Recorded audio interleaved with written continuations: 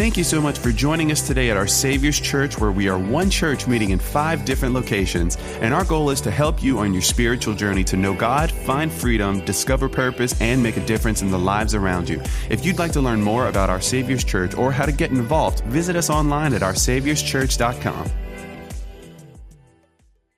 Got the privilege of starting a brand new series. I want to get us going on the right foot. There's a fashion trend that is starting to take over our young people.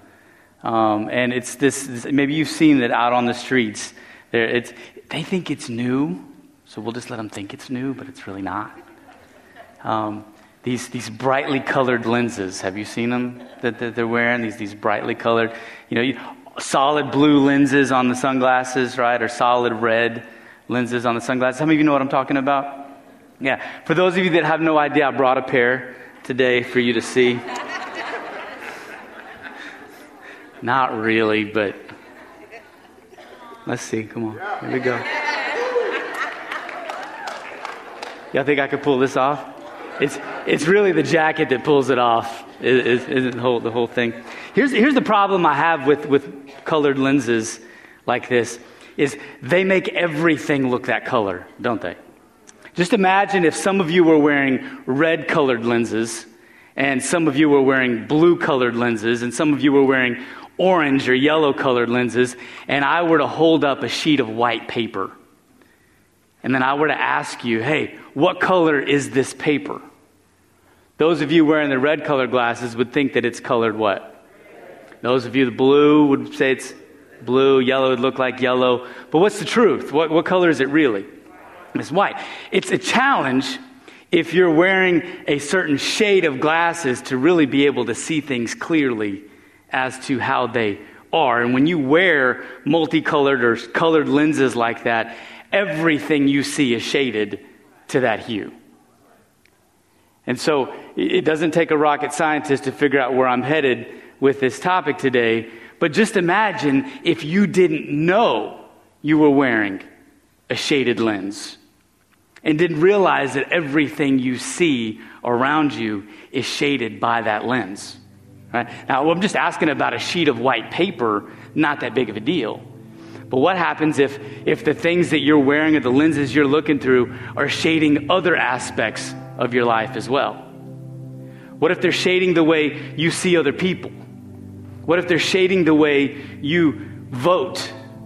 What if they're shading the way you see your news feed on social media? Now, all of a sudden, it goes from not necessarily being that big of a deal whether the paper is white or blue or yellow or red. But these matters of issue and society and all of those things, culture, is a big deal now, isn't it? How many of you realize it's important to make sure that we're looking through the right lens when we look at the world around us? And that's a big, big deal. What if I were to tell you that we could look at the world around us from God's point of view? Not your point of view, not Pastor Don's point of view, but God's point of view. Being able to see things exactly as God sees it. Before you and I had a chance to distort it, before our experiences in this world had a chance to betray us or shape us, to distort. What if our worldview aligned with a kingdom or a biblical word view? A word view. Do you think it might be possible? Let's pray. Father, I thank you for today.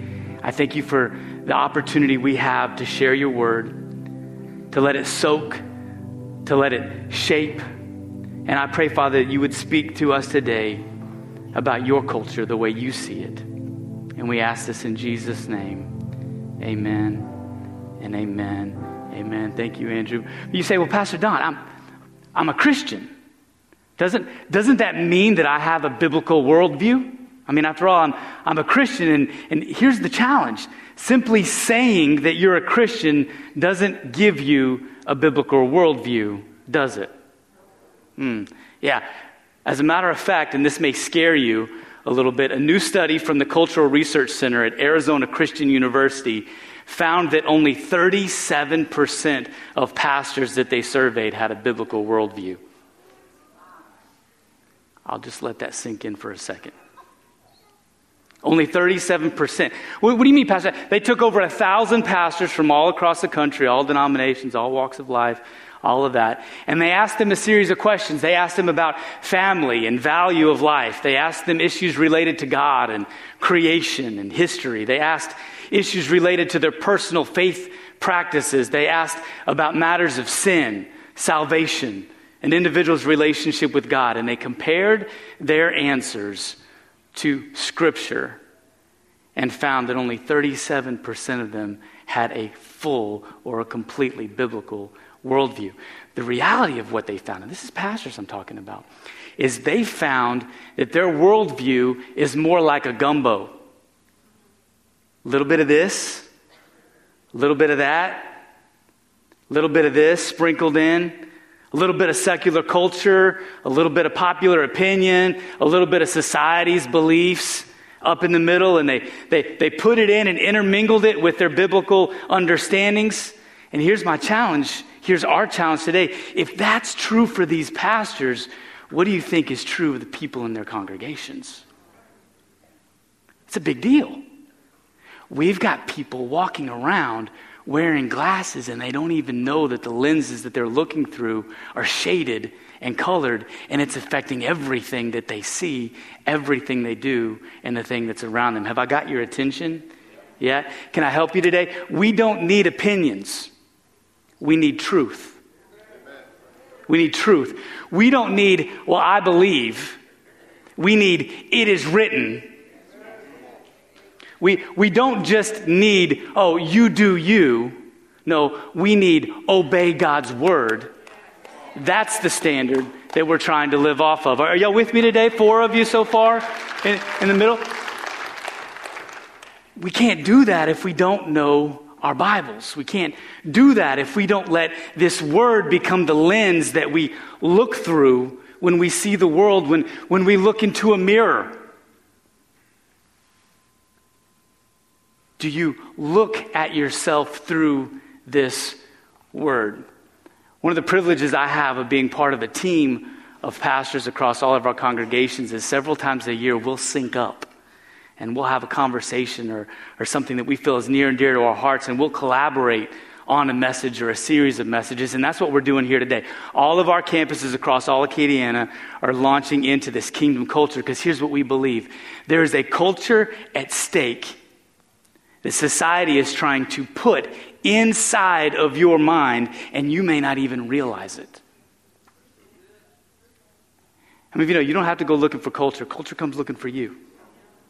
Culture comes looking for you. And over the next 4 weeks, we're going to take 4 scenes from Scripture, and we're going to unpack them and let them help us see the world the way that God sees the world. We're going to talk about creation. We're going to talk about the fall. We're going to talk about redemption, and then we're going to talk about new creation. Are y'all ready to jump in and see what God might have? Listen, there may be some things, spoiler alert, that we say and share, that I say and share from this book that may disagree with what you thought or with what you believed. And that's okay, and it's supposed to. We're supposed to allow the Word of God to come and shape us and change us. If you go through life and you think, well, I don't agree with that, I'm just going to read this part of the book. Or I don't believe with that, I'm going to read this part of the book. You're missing it. This is the lens that we read through. And I got news for you. If I wake up in one morning and I think something about my life or my world or my family or the situation around me, and I find something in this book that says contrary to that, guess which one is changing? Not the book. Me. And I cannot say that I want to be a Christian and let my life be conformed to the image of Christ without letting this word change me in the process. I've been doing this for a minute, okay? And if you knew me years and years ago, you'd be thinking, whew, I don't know, Pastor Don. But over time, this book has shaped me, and I want it to help shape us. Are y'all ready? Can we buckle in to do that? Look over at your neighbor. Say, kingdom culture. It's coming to you. We're going to rewind all the way back to the beginning, to creation, in the book of Genesis. And I say rewind, and I lost half of you because I don't even know what that means anymore. Shout out to Blockbuster Video. All right? Kids, you don't know about Blockbuster. When a new movie came out, you'd have to get off work early and go to a store. And there were these shelves that were about this tall. And every movie that you could possibly get your hands on was in that shelf unless somebody got there before you did and pulled it and you couldn't get it, right? And then you had to plan ahead and see, man, do I have time to watch all of these because they're due back, like a library. And if I don't take them back, I got to pay for them extra and have penalties. How many of you remember going up to rent a movie and you had a late charge that you didn't know about? That's where some of you developed some of your debate skills. Right there. It was at that Blockbuster countertop to do that. There was a sign there that said, please rewind before returning. In my house, we watched a lot of movies. I actually had a device that you'd pull the VHS tape out. Kids, just bear with me for a sec. You can Google this. They'll tell you all about it. And you put it in here and you click it down and it goes for like 3 minutes straight.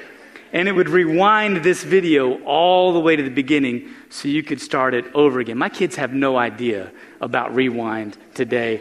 They just think that double arrow to the left is start over, or the little circle with the arrow. Let's replay that. We've almost lost a word on our vocabulary today. It's rewind. We're going to rewind today into the book of Genesis, where it all began. And it's such an important book, and it answers so many questions if you'll let it. If you'll read it. If you read it just for the stories, that's great. But if you read it thinking, what does this have to say to me today? What are some things that I would see? Where did we come from is answered in that book. Why are we here? What is right? What is wrong? How did things go wrong? Dr. Scott would say it this way: almost every major doctrine of the Bible is found in seed form inside the book of Genesis. Let's dig in. It's a great place to start if you're wanting to line up with how God sees things. Remember, most of you are walking around like this and you don't even know. You're wearing glasses and people are looking at you like, I don't know if you're seeing that correctly, Pastor Don. Let's see what Genesis says. Genesis 1:1. In the beginning, God created the heavens and the earth. Pause right there because you need to know, in the beginning, it was God who created all things. But before there was a beginning, there was a beginner. There was a beginner. God didn't show up. He was. He always existed. You may ask, well, who created God? No one created God. He existed before the world was created and will exist after this world passes away. He is the uncreated creator that created everything under heaven and earth. Try saying that 3 times fast. I'm not even going to try. There was a scientist that challenged God one day. Got a little ahead of himself, thought, well, I could do this. Cloning's coming a long way. And he challenges God. He says, God, let's see who can make the better human. You or science? So God entertains him and says, sure, I'll buy it. Let's go. Go ahead. Create your human. I'll create mine. The scientist is excited. He bends down to grab some dust. And God says, you got to go find your own dust to start with. In the middle of this. Genesis 1:2-5. Keep going. The earth was without form and void, and darkness was over the face of the deep. Think about that. Without form and void. No order, no function. It was chaotic. Can you say that word with me? Chaotic. That's how things were. And the Spirit of God was hovering over the face of the waters. And we're about to watch God bring order to the chaos and about to watch him bring light to the darkness. And God said, verse 3, let there be light. And there was light. And God saw that the light was good, and God separated the light from the darkness. God called the light day, and the darkness he called night. And there was evening, and there was morning the first day. And just in these first few passages, we see a picture a glimpse of what God does when he creates new life inside of us. So what are you talking about? It's a picture of salvation. He turns the light on in our hearts and he separates us from the darkness that exists, that's there. Can you know, apart from God's work in our lives, you and I were dark and without form. We were void and without purpose. It was chaos in your life. Think about it. Think about your life before God. It's chaos, right? God came in. The Spirit of God hovered over you like he did that water that day. And he said, let there be light. And now all of a sudden you could see things. And over a process of time, God separated the light that he put inside you from the darkness that was there. He gave us eyes to see the light, and now we're born again by the Spirit of God. And there's a kingdom culture moment here I need you to pick up. And this is important. Why? Because just like creation, salvation is not a work of man, it's a work of God. You are not the creator of a better future for yourself. You're not your own savior. You can't speak anything to existence and let it magically materialize before you. If it weren't for God's intervention in your life would still be as chaotic as it was that day. I need you to understand that. If you think that the life you have is because of the things that you've done, you may be looking through a lens that's shading things and keeping you from seeing it was God who did this for you on your behalf. It was God who created the form and the function. It was God who separated the light from the darkness in your life. Are you following me? Okay, I need you to understand this. There's another passage in Scripture that starts with in the beginning, and we find it in the New Testament, in the Gospel of John. And it also talks about light and darkness bringing order to chaos. Look at this. John 1:1. In the beginning was the Word, and the Word was with God, and the Word was God. He was in the beginning with God. All things were made through him. Look at this. Without him was not anything made that was made. In him was life, and the life was the light of men. The light shines in the darkness, and the darkness has not overcome it. Verse 14. And the Word became flesh and dwelt among us. And we have seen his glory. Glory as of the only Son from the Father, full of grace and truth. And for those of you that have read the rest of John 1, who's he talking about? Jesus. Jesus was the light that brought life into the world. Peter would say it this way in 1 Peter 2:9. He says, you are a chosen race, a royal priesthood, a holy nation, a people for his own possession, that you may proclaim the excellencies of him who called you out of what? Out of darkness into his marvelous light. Which means that if it had not been for Jesus, we would still be in darkness and without life, and our lives would be full of chaos. Be full of chaos. And just as God separated the light from the darkness, we're called to be separated from the moral darkness of this world. Kingdom culture moment here for you that I need you to understand. It's the separation that makes us relevant. It's the separation that makes us relevant. You don't have to act like the world in order to be relevant to it. I do need you to know that. I need you to understand that you don't have to be like everybody else you see on TV in order for God to use you to reach everybody you see around you. The fact that it's different, that you're separated from that separation causes the distinction for the dark to be able to see that there is light that was there. The light wasn't turned on in your heart so you could see how to flee and hide yourself from this dark world. The light was turned on so that you could shine. The light was turned on so that you could shine. I'll paraphrase 1 John 1:5 or John 1:5. It says this: darkness does not overcome light. Light overcomes darkness.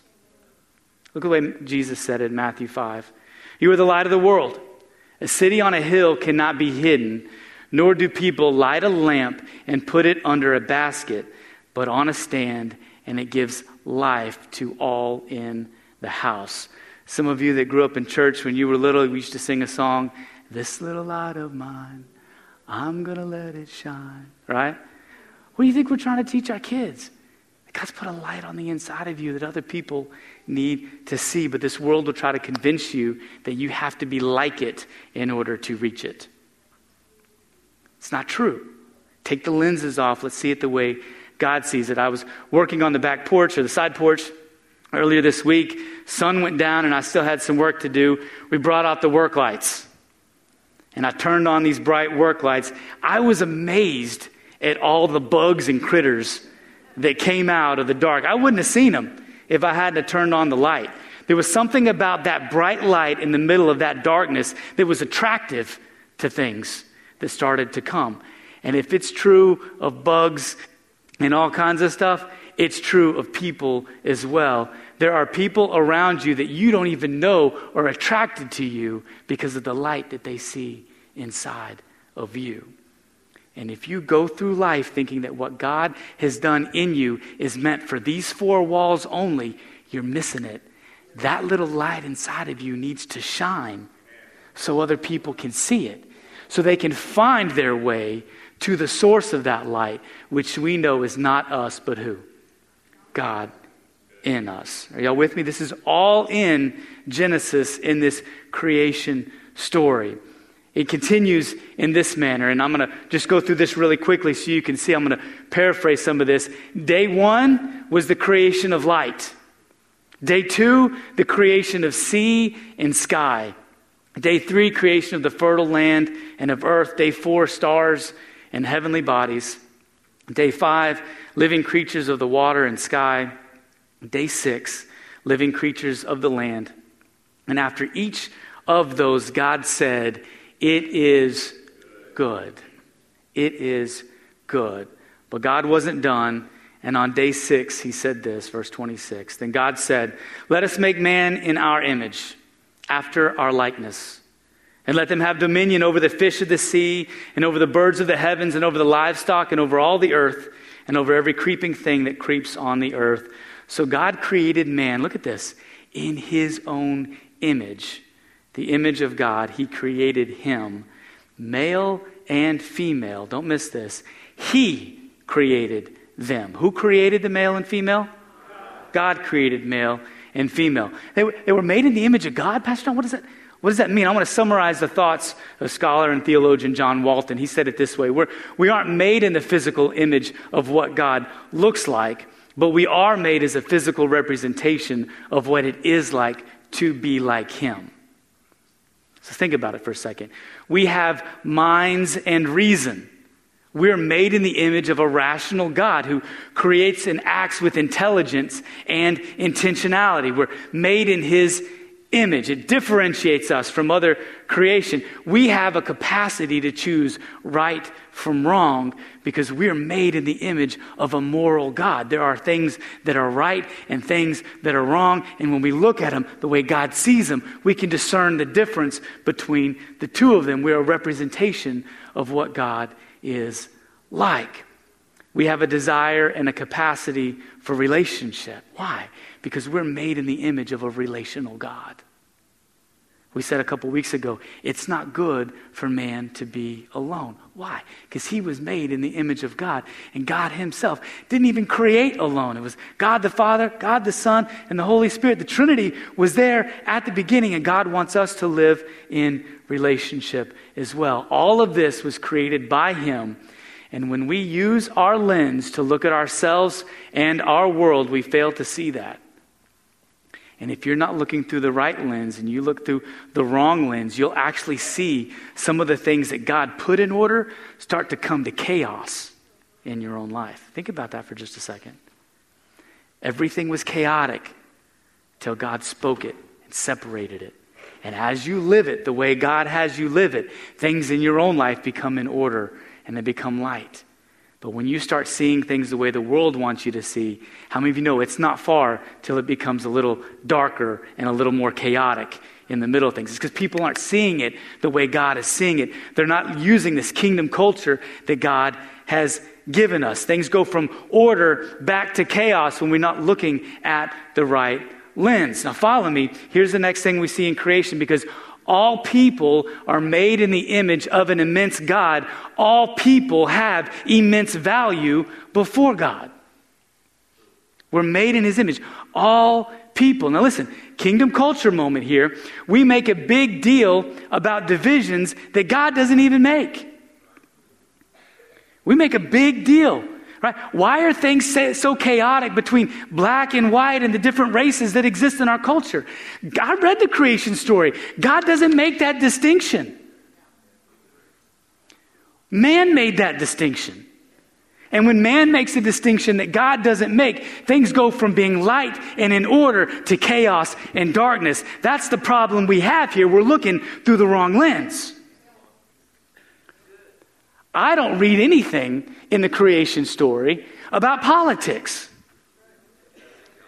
I don't read on the 5th day he made the Democrats and on the 6th day he made the Republicans. I don't hear it. That's a man-made distinction that he made. And we wonder why we've got so much chaos in the middle of our political system. Because that's a distinction that God never makes in Scripture. Could it be that we argue and we fight and we disagree, not because we're different, but because we see distinctions that God doesn't see? We're looking through the wrong lens. Are y'all with me? I'm preaching a lot better than y'all are responding. That just tells me it's sinking in nice and deep. If you think one race is superior to another, if you can't find biblical truth on both sides of the political division, you're looking through the wrong lens. There's a lot of chaos in our world today regarding abortion and choice, is there not? Yeah. The unborn and the born. Listen to me, church. When you have a biblical worldview, you understand that that's not a distinction that God makes.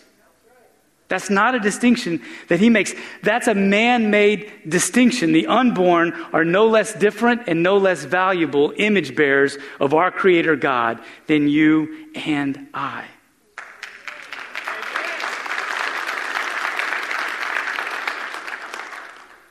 Which means, as if things are chaotic, I want you to start thinking about this. If I look, why is it so chaotic? Why is everybody fighting? It may be that we're looking through the wrong lens. We're making distinctions that God never intended to make. You with me? But the opposite is true as well. Because I read the creation story, and I see that there are distinctions God has made that man is trying to unmake or to try to blur the lines and put them together. And guess what? That's getting chaotic too.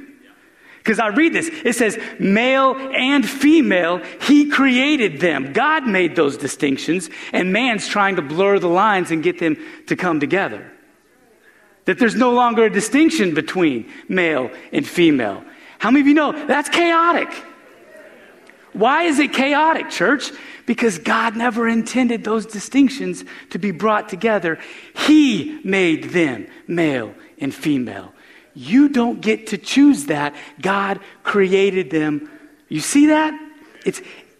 It's not that I don't have compassion for people who don't understand that. They're just wearing the wrong lens, and I'm trying to help you understand there's a light that God has put on the inside of you, and he needs you to walk around letting it shine so that people who are walking around in chaos and darkness know where to find the source of that light. Are y'all with me so far? He made you male. He made you female. And if you try to make yourself differently, you're stepping into the role of creator, and you're stepping back from order and life and into chaos and darkness. Y'all got room for more? Remember, this isn't Pastor Don's culture. This isn't even OSC culture. This is kingdom culture. We're talking about biblical worldviews. Have you ever wondered how there can be 7 billion people on the planet and yet each of us made in the image of God? Take a second. Look around at the people next to you. Is there anybody that's looking at somebody that's just like them? Some of you are like, absolutely not. I got Pastor Sean and Isaac sitting up here. And close, I see it, a little bit of resemblance. But all of us are made in the image of God. There's a unique God-given expression intentionally put on the inside of every person. God-given. Every single one of you are a valuable image bearer, carrier of that thing that God put on the inside of you. And here's what that means. That if that unborn child isn't given a chance to live, then that unique representation of God will never be seen on this world.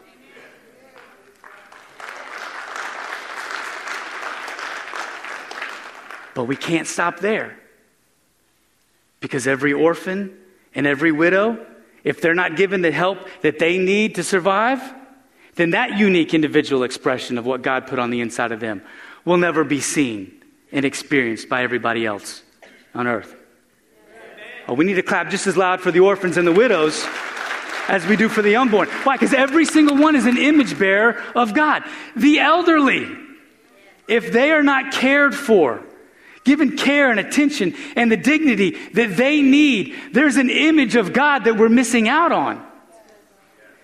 Every person is valuable before God. Are y'all with me? Your political lens will make you stop at one and exclude the other. But God sees every bit of his creation as valuable before God. If you yourself are suicidal and having struggles with mental health, let me help you. You're seeing it wrong. There is an image of the Creator God uniquely invested in the inside of you. And if you think this world would be better off without you, this book would say otherwise. And I know life is tough, and I know there's some circumstances and hands that you've been dealt that I couldn't possibly begin to understand. But that doesn't change what this book says about the very image of God that's with you on the inside, that light inside of you that needs to shine so that other people can see it. We do not get the choice of being able to choose among this list and decide which ones are valuable and which ones are not. God decided when he created. That's kingdom culture. Anything less than that is not kingdom culture, and you're looking through a wrong lens. Y'all with me? You still love me? Still like Pastor Don? You have value, you have purpose. You have a God who created you to represent you. And if you don't think life has value from the womb to the tomb, you're not seeing it the way God sees it. And I know that's going to mess you up. Because in just a few short weeks, you're going to go to the ballot box. And you're not going to be given a list of all four of those to choose from. Man's made some distinctions between the two. He's made it chaotic. It's darkness and not light. And you need to know this word so that you don't stand up there to check a box and say, well, I believe. I need you to go up there and check a box and say, it is written. It is written.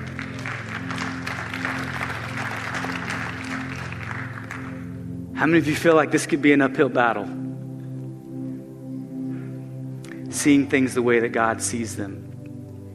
In the beginning at creation, look at the way the creation story ends. Genesis 1:31. And God saw everything that he had made, and behold, it was very good. But I wake up breathing the same air you breathe, and I look at the same news and society that you see. How many of you sometimes find it hard to see things and be like, it's very good? Oftentimes it's not very good. It's not looking good at all. I think we've gotten away from God's intent, from God's purpose. We've brought our own worldview gumbo into society. It's intermixed with the kingdom's way of doing things. And we wonder why this world is going from light to darkness, from order to chaos. And I hope our time together today has helped you see that it's quite possible that you're wearing a lens that is shading the way you see everything. And the way to overcome that is to take on a new lens, and that is the lens of God's Word And let me just tell you, church, we need revival. We need revival. So, Pastor Don, what is revival? What does that mean? What does revival mean? If Pastor Jacob is my spiritual father, and he had an uncle, not of the flesh, but of the spirit, and that uncle was a man by the name of Leonard Ravenhill. And so anytime I come across Leonard Ravenhill stuff, I consider that part of my genealogy spiritually. Let me tell you what Leonard Ravenhill said about revival. He said, revival happens when God gets so sick and tired of being misrepresented that he shows up himself.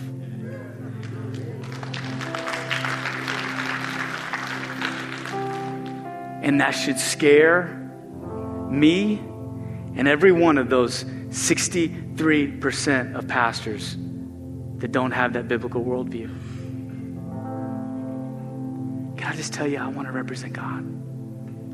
I want to represent his way of doing things. And I love you enough to sacrifice your short-term happiness sitting in that pew in order to promote your long-term health. And the things that's going to cause you to make a difference in this world that God had. I didn't put you here. God did. And he had a plan for you. And he put that there. But we need revival to come to help us see that. And I've been watching you guys. I'm just telling you. Sometimes I walk through and greet everybody before service. And sometimes I stand at the back. And I'm watching you lift your hands. And I'm watching you worship. And I know what God's doing in some of you. I know the amazing things that you're believing for, that you're trusting for, and you're asking him. And I'm watching him do it. We are watching God do some incredible things in our congregation, is he not? You're seeing God move in an incredible way. How many of you ever left Sunday morning and you thought, man, I just want more. I just want more. I just want more. Can I tell you, I've got some things that I'm believing God for, some big things.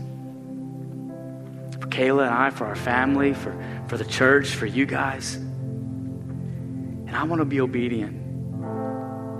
And I want to do everything I can to make sure that there's a place for you to get more. And I think God wants to give more.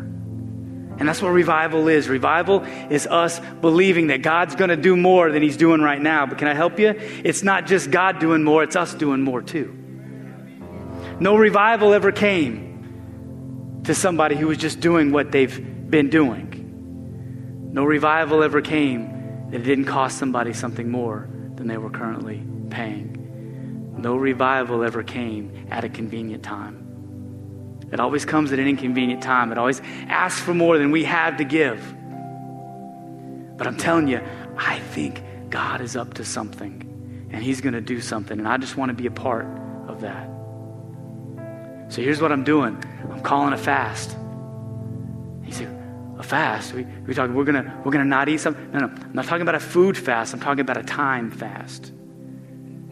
I'm calling an opportunity corporately for us to come together during the middle of the week and give an hour to God. To just open the doors. I told the staff a couple weeks ago, I said, listen, I'm just going to open the doors and I'm going to turn on the lights and I'm going to be here. And I don't know who else is going to show up with me, and it doesn't even matter. I know God's going to be here, and I'm going to seek his face, and I'm going to ask him to do more because I need more. So here's my invitation to you. I want you to join me because I think this world is slipping into chaos. And I think there's some things that you're believing God for also. And what happens if you show up willing to give more than you've given before? Is it going to be inconvenient? Absolutely it is. But I want more. I want more. And I'm going to tell you, I have no idea what's going to happen. I'm not scripting this time out. I'm not coming prepared. I'm coming to open the doors, turn on the lights. We may have some worship. We may not. Depends on who shows up. But if you're hungry, if you can believe God for some more and you want to join me, starting this Wednesday, we're going to be here 6:30. 6:30. I don't want you to be distracted by your littlest ones, so we're going to take care of childcare, ages 0 to 5. Oh, wow. What about the older elementary kids, Pastor? I want my kids in here. I want them to see me on my face, asking God to do something. Because they know, they see. And I don't want them to confuse the change that they see in my life with me doing something of my own. It was God who created. And I want them to see, man, I knew how things were before we started going to that encounter night. And I watched Mom and Dad cry out before God. How many of you say, Pastor Don, I'll be with you on Wednesday night? Come with me, come join me. I know you got things to work out. I know you got work schedules, and I'm not trying to compete with groups, and I'm not trying to compete with athletics and all of that. If you can come. But when you come, we're going to seek God. I'm going to invite you to bow your head with me this morning. Nobody looking around, just listen to my voice. We talked a lot today about kingdom culture and how easily our worldview can become diluted if we don't know the Word of God. We talked about creation, how God brought order to chaos, light to darkness, and how He's still doing that in our lives today through His Son, Jesus. We talked about your immense value and the great care and intentionality that God had when He created you. We saw that there is a light in you that gets turned on when the Holy Spirit comes. It dispels darkness and allows you to see things about yourself and the world around you the way that God sees it. And unless that light is on inside of you, you're looking through a distorted lens. Things will be chaotic. Darkness will be a defining characteristic in your life. Here's my question for you today. Is there a light on in you? Are you allowing that light to shine? Is it separating you from darkness? Or are you trying to hide it and to blend in as if somehow being relevant is only possible if you act like the world around you? I need you in this moment to be honest with yourself. If you can sit here and you say, Pastor Don, I haven't been seeing things the way that God sees them, but I do now. And by His grace, I'm willing to change. You may be here today and you say, Pastor Don, I don't even know if I have a relationship with Jesus. I don't even know if I died today that the first face I would see would be the face of Jesus. If I'm honest with you, Pastor Don, I've been trying to do this on my own. I've been trying to be my own creator. I've been trying to be my own savior. I feel like I'm just one good move or one break or one lucky chance away from things going right in my life. But if I'm honest, Pastor Don, it's chaotic. But sitting here today, I've got hope. And I think there's a light on inside of me. And I think just that day as the Holy Spirit hovered upon those waters that were formed and without void, I think the Holy Spirit's been hovering over me today. And I think He's helping me to see that I'm a sinner, that I need Jesus. And I'm willing to try it His way. You hear me talk about this most every single week. When the Holy Spirit does that work inside of you, making you born again, it allows you to see yourself.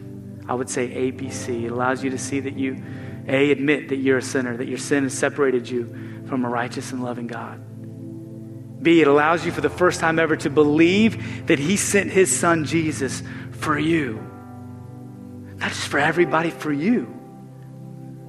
And then C, it allows you to confess Him as Lord and Savior. Not just Savior, but Lord. His way is better. And if you're here today and you say, Pastor Don, I've never been born again. I've never prayed to receive Jesus as my Lord and Savior, but I see it now and I want you to pray with me. I don't want my life to remain in chaos. I want it to be in order. I don't want darkness in my life. I want light. If you're here today with every head bowed, every eye closed, nobody looking around, and say, Pastor Don, will you pray with me specifically to be born again today? I'm not going to embarrass you. I'm not going to ask you to stand up or even come to the front, but I am going to ask you to raise your hand so that I can see who I'm praying with today. If that's you, can you raise your hand now so I know who I'm praying with? Thank you. I see your hand all across this room. Thank you. I see your hand. Keep them up.